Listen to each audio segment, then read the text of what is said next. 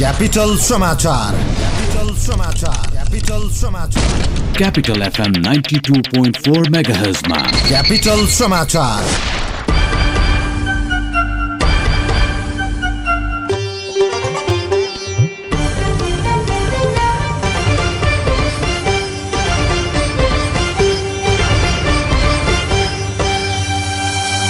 नमस्कार, दिउँसो 3 बजेको क्यापिटल समाचारमा स्वागत छ। उपस्थित छु म पूजनी श्रेष्ठ। सुरुमा मुख्य समाचार। प्रधानमन्त्री ओलीलाई बुटवलमा कालो झण्डा देखाइयो। कालो झण्डा देखाउने व्यक्ति प्रहरीको नियन्त्रणमा। राष्ट्रिय जागरण अभियानका लागि कांग्रेसले सबै जिल्लामा केन्द्रीय प्रतिनिधि खटायो। सरकारले जनताको अधिकार खोज्न खोजेको सभापति देउवाको आरोप। मेक्सिकोमा अपरिचित बन्दुकधारीले चलाएको गोली लागेर एक बालकसहित 13 को मृत्यु। काजाखस्तानमा बस दुर्घटना हुँदा कम्तीमा 11 जनाको ज्यान गयो। र एसीसी अन्डर 16 क्रिकेट प्रतियोगितामा नेपालको विजयी सुरुवात, म्यानमार 7 विकेटले पराजित।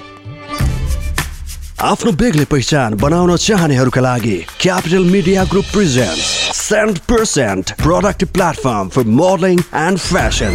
Mr. and Miss SEE Capital Season 2 with productive and effective sessions like modeling and grooming session, fashion portfolio shoot, celebrity interaction, RJ and VJ class, motivational classes, heritage walk, hospitality management, disaster management class. This power-packed training will be provided by well-known personalities of the industry. Mr. and Miss SEE Capital Season 2 organized by Capital Media Group, event managed by 3D Nepal. Come be part of it. First audition 23rd of Chaitra 2075, second audition 30th of Chaitra 2075, third audition 7th of Boisak 2076.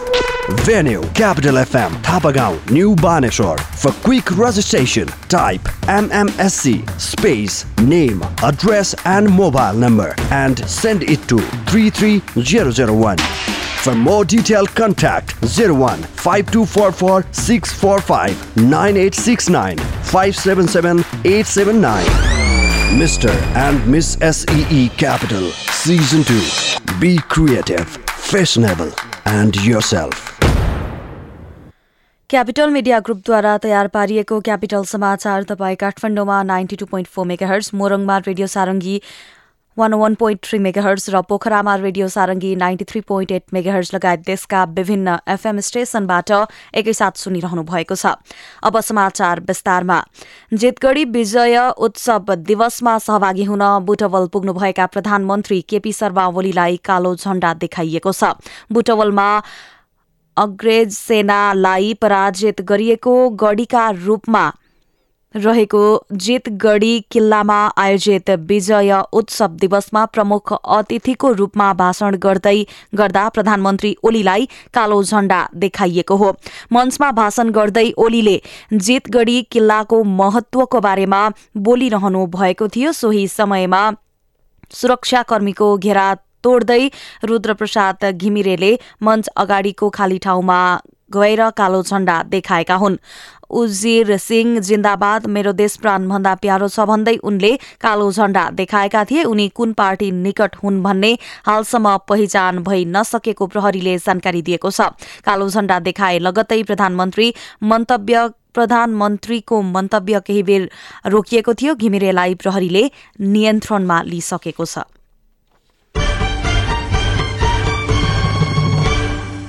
Nepali कांग्रेसले वैशाख 11बाट सुरु गर्ने राष्ट्रिय जागरण अभियानका लागि सबै जिल्लामा केन्द्रीय प्रतिनिधि खटाएको छ। कांग्रेसले पार्टी संगठन सुदृढीकरण र सरकार विरुद्ध 3 चरणको जागरण कार्यक्रम गर्ने निर्णय गरेको छ। जागरण अभियान सबै जिल्ला, क्षेत्र, गाउँ, नगर, वडा र टोलसम्म सञ्चालन गरिने कांग्रेसले जनाएको छ।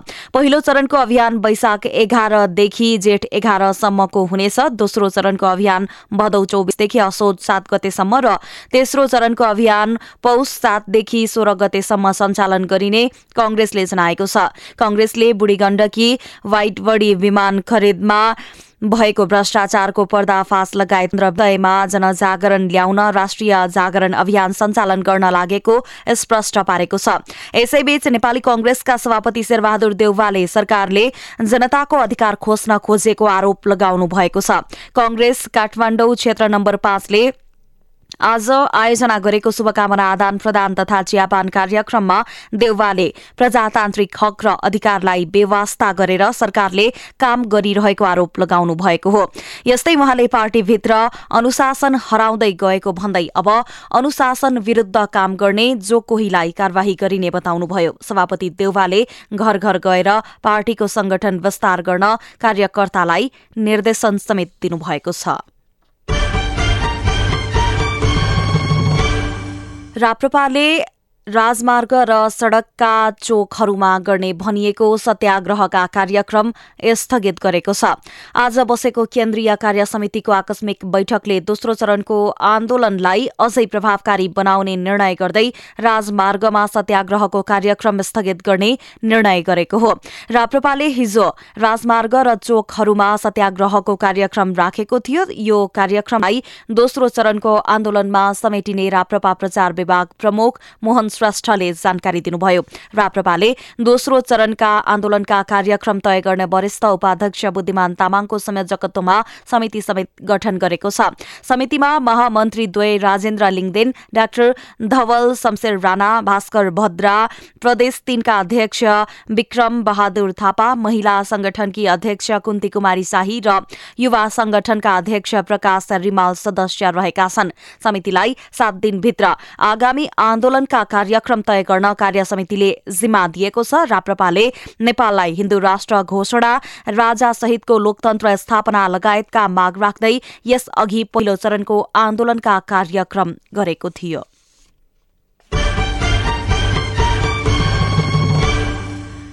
राष्ट्रिय जनता पार्टी नेपालले आज आफ्नो पहिलो स्थापना दिवस मनाउँदैछ।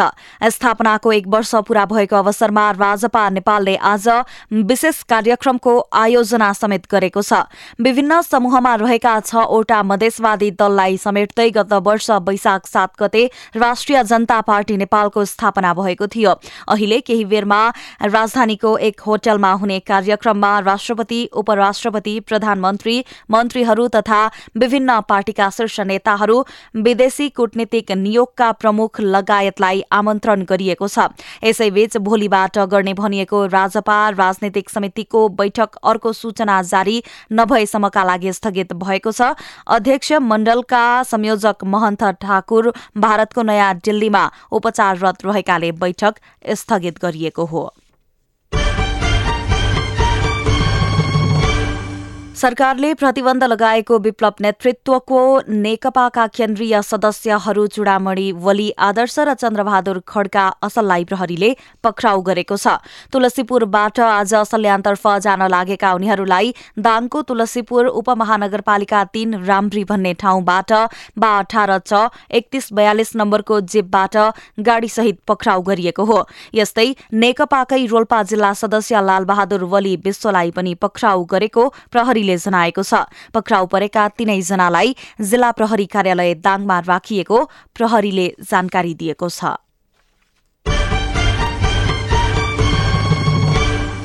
नेपाल र फ्रान्स बीच कूटनीतिक सम्बन्ध स्थापना भएको 70औं वार्षिक उत्सवका अवसरमा आज साँझ राजधानीमा विशेष सांगीतिक कार्यक्रम हुने भएको छ। दुई देश बीच पारस्परिक दौत्य सम्बन्ध स्थापना भएको 7 दशक भएको उपलक्ष्यमा आज फ्रान्सको सांगीतिक फ्रांक वेरेन्डेको टोलीले विविध सांगीतिक कार्यक्रम प्रस्तुत गर्ने परराष्ट्र मन्त्रालयले जनाएको छ। सोही कार्यक्रममा परराष्ट्र मन्त्री प्रदीप कुमार गेवाली, नेपालका लागि फ्रान्सका राजदूत फस्वा जाभिए लेजे र वार्षिक उत्सवका निम्ति नेपाल र फ्रान्सकी सद्भावना दूत श्रृंखला खतिवड़ाले विशेष सम्बोधन गर्नुहुनेछ।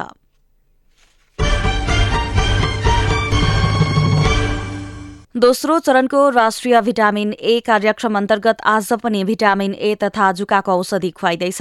अभियान अन्तर्गत 77वटै जिल्लाका 6 महिनादेखि 5 वर्षसम्मका बालबालिकालाई भिटामिन ए र 1 वर्षदेखि 5 वर्षसम्मका बालबालिकालाई जुकाको औषधि खुवाइने भएको हो।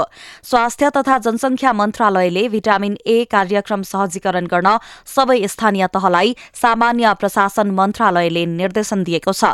हिजो र आज सञ्चालन हुने कार्यक्रममा सहभागी हुन मन्त्रालयले सबै अभिभावकलाई आग्रह समेत गरेको छ। पहिलो चरण अन्तर्गत यसअघि भिटामिन ए र जुकाको औषधि खुवाएका बालबालिकालाई यसपटक पनि खुवाउनु पर्ने स्वास्थ्य तथा जनसंख्या मन्त्रालयले जनाएको छ।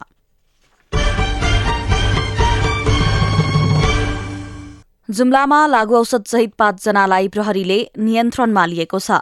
बाके डुडुवा गाउँपालिका 5 का हिरालाल सुनार सहित 5 जनालाई नियन्त्रणमा लिएको प्रहरीले जनाएको छ। उनीहरूको साथबाट 4 ग्राम 20 मिलिग्राम लागू औषध बरामद भएको जिल्ला प्रहरी कार्यालय जुम्लाले जनाएको छ। चन्दननाथ नगरपालिका 4 भारतीवाडामा लागू औषध सेवन, सञ्चय, ओसार पसार र बिक्री वितरण गरिरहेको गोप्य सूचना प्राप्त भएपछि प्रहरी निरीक्षक नवीना ओली नेतृत्वको टोलीले खोज तलास शुरू गरेको थियो। पक्राउ परेका 5 जना विरुद्ध लागू औषध मुद्दा शीर्षकमा अनुसन्धान गरिएको छ। अन्तर्राष्ट्रिय समाचार। मेक्सिकोको पूर्वी राज्य भेराक्रुजको एक पार्टीमा अपरिचित बन्दुकधारीले चलाएको गोली लागेर एक बालकसहित 13 जनाको मृत्यु भएको छ। सार्वजनिक सुरक्षा निकायले पारिवारिक पुनर्मिलनको पार्टी चलिरहेको समयमा एल बेकी नाम गरेका स्थानीय बार सञ्चालकको खोजीमा आएको एक बन्दुकधारी समूहले अन्धाधुन्दा गोली चलाएको जानकारी दिएको छ। गोली लागेर 7 जना पुरुष, 5 जना महिला र एक बच्चाको मृत्यु भएको छ भने 4 जना घाइते भएका छन्। गोली प्रहार गर्नुको कारण थाहा हुन सकेको छैन। यस्तो भिडियो सामान्यतया लागू पदार्थका तस्करहरू सामान्यतया लागू पदार्थका तस्करहरू बेच हुने गरेको प्रहरीले जनाएको छ। मेक्सिकोका तत्कालीन राष्ट्रपति फेलिपे काल्डेरोनले लागू पदार्थका तस्कर विरुद्ध सन् 2006 देखि आक्रामक कार्यवाही थाले यता 3 लाख भन्दा बढी व्यक्तिको मृत्यु भइसकेको छ। यसैबीच काजाखस्तानमा आज बिहानै भएको एक बस दुर्घटनामा 11 जनाको मृत्यु भएको स्थानीय सञ्चार माध्यमले जनाएका छन्। खेल समाचार। एसीसी अन्डर 16 पूर्वी क्षेत्रीय क्रिकेट प्रतियोगितामा नेपालले विजयी सुरुवात गरेको छ। थाइल्याण्डको चियाङ माईमा आज भएको प्रतियोगिताको पहिलो खेलमा नेपालले म्यानमारलाई 7 विकेटले पराजित गरेको हो। टस जितेर पहिले ब्याटिङ गरेको म्यानमारले दिएको 59 रनको लक्ष्य नेपालले 8 ओभर 1 बलमा मात्र 3 विकेट गुमाएर पूरा गर्यो। नेपालको जितमा अर्जुन कुमारले अभिजित 26 रन बनाए। यस्तै सुभाष एरेले 11 रन बनाए। म्यानमारका काउङ क्याले 2 विकेट लिए। यसअघि पहिले ब्याटिङ गरेको म्यानमार 13 ओभर 2 बलमा अल आउट हुँदै 58 रनमा समेटिएको थियो। म्यानमारका लागि काउङ क्याले सर्वाधिक 19 तथा क्रिस्टोफरले 11 रन बनाए। म्यानमारका अन्य ब्याट्सम्यानले दोहोरो अङ्क जोड्न सकेनन्। म्यानमारलाई सस्तैमा समेट्न कप्तान विशाल विक्रम केसीले 4 विकेट लिए। जितसँगै समूह ए को नेपालले 2 अङ्क जोडेको छ। साबिकको विजेता समेत रहेको नेपालले दोस्रो खेलमा बुधबार मलेसियासँग प्रतिस्पर्धा हुनेछ। अघिल्लो संस्करणमा नेपालले सिंगापुरलाई 71 रनले पराजित गर्दै उपाधि जितेको थियो। यस खेल खबरसँगै दिउँसो 3 बजेको क्यापिटल समाचार यति नै। अन्त्यमा मुख्य समाचार पुनः एकपटक। प्रधानमन्त्री ओलीलाई बुटवलमा कालो झण्डा देखाइयो। कालो झण्डा देखाउने व्यक्ति प्रहरीको नियन्त्रणमा। राष्ट्रिय जागरण अभियानका लागि कांग्रेसले सबै जिल्लामा केन्द्रीय प्रतिनिधि खटायो। सरकारले जनताको अधिकार खोज्न खोजेको सभापति देउवाको आरोप। मेक्सिकोमा अपरिचित बन्दुकधारीले चलाएको गोली लागेर एक बालकसहित 13 को मृत्यु। काजाखस्तानमा बस दुर्घटना हुँदा कम्तीमा 11 जनाको ज्यान गयो। र एसीसी अन्डर 16 क्रिकेट प्रतियोगितामा नेपालको विजयी सुरुवात। म्यानमार 7 विकेटले पराजित। अवस्था अहिलेलाई क्यापिटल समाचार सकियो। हाम्रो अर्को बुलेटिन अपराह्न 4 बजे हुनेछ। क्यापिटल एफएम सुन्दै गर्नुहोला। नमस्कार।